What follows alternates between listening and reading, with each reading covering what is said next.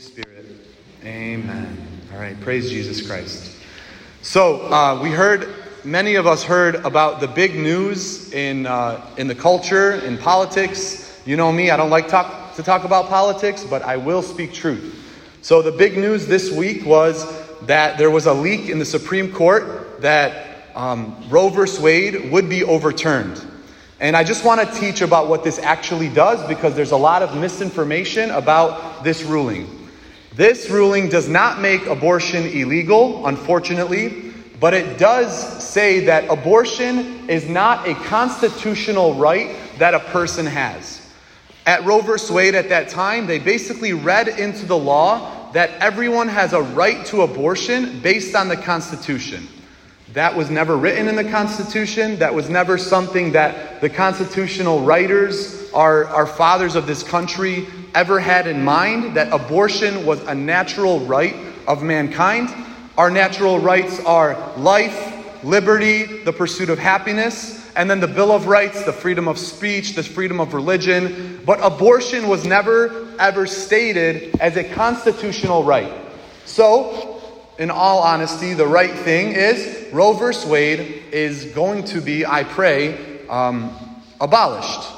Now, the battle will then turn to the states. And in this country, we're a republic, and every state is able to make their own laws based on certain things.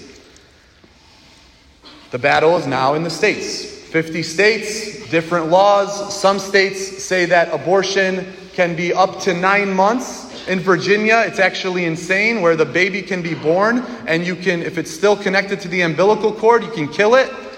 In Michigan, abortion will be illegal. So all states differ. But to me, the battle is not just in states, but is in each individual mind and each person. It's in the soul. We know that the devil is a liar and the father of lies, and there have been a lot of lies in terms of how the abortion industry has communicated this issue. It says, my body, my choice. Get your hand off my ovaries. You have no choice. Even our Catholic president, which I can't imagine him ever being Catholic with this kind of statement. But President Biden this week said, I believe that the rights that I have, not because the government gave them to me, but because I'm a child of God. He's basically saying that I'm allowed to say abortion is right, or anyone can commit an abortion because of their identity as a child of God. By nature of my identity as a child, I can do the most abhorrent sin imaginable. Now, I understand that this topic is incredibly sensitive. First of all, politics is so divisive. I hate politics. I love truth. So forget about politics. But secondly, many people have experienced the pain of abortion. There are women, there are men that have procured abortion. I've heard confessions of people that have gone through abortion, and it was the most traumatic and difficult decision of their life. And the shame that they experienced in that process and committing it, the regret that they've felt. So it's not something easy to talk about.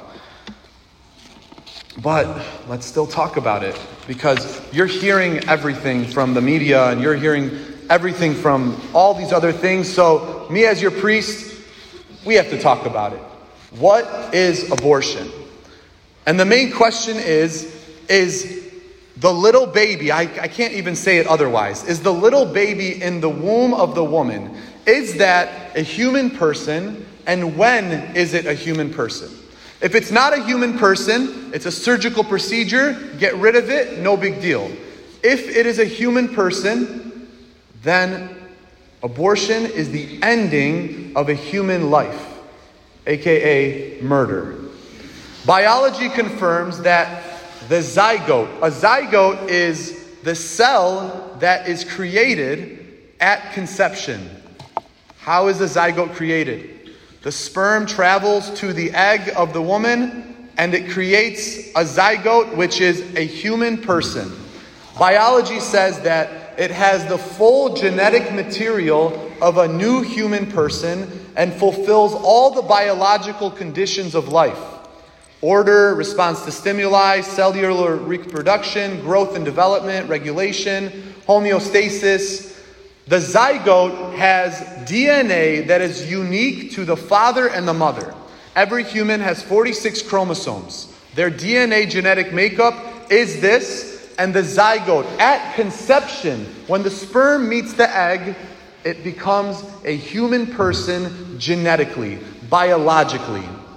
And so abortion is not the removal of a clump of cells or a surgical procedure, but it is the killing of an unborn, developing child. As time goes on, though, in this crazily debated issue, you are all, and we are all going to hear the emotional side of this issue. This issue is so emotional. Why shouldn't a woman have the right to choose what she does with her own body?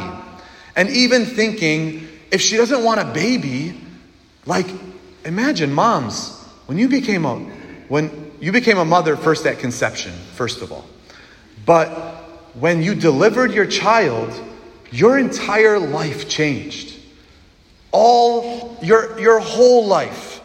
And so if the culture will say, if a woman does not want to deal with those consequences of their whole life changing, then she should have a right to choose what the trajectory of her life becomes. You'll hear about women in the workplace. It's going to destroy that. You'll hear about the burden of motherhood. You'll hear about what it does to their bodies. And moms, you know what an unborn child in your body is doing to you. The baby will change her life forever. The emotional side of that is going to be so high. And we're going to hear that for the next, until November and then until after November. We're going to hear about this, the emotional side of abortion. But that does not take away from what abortion is. Abortion is murder.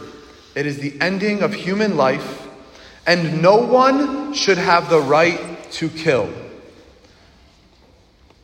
The abortion industry says it's pro-choice. Don't call it pro-choice. It's called pro-abortion. They are for abortion. A culture that does not value life, as John Paul II says, is a culture of death. I saw a tweet this week that said that overturning Roe v. Wade will get rid of the hookup culture. Hookup culture that you can have sex with whoever you want. It doesn't matter. No consequences. If you get pregnant, just have an abortion. As Christians, we should celebrate the fact that the hookup culture will be diminished.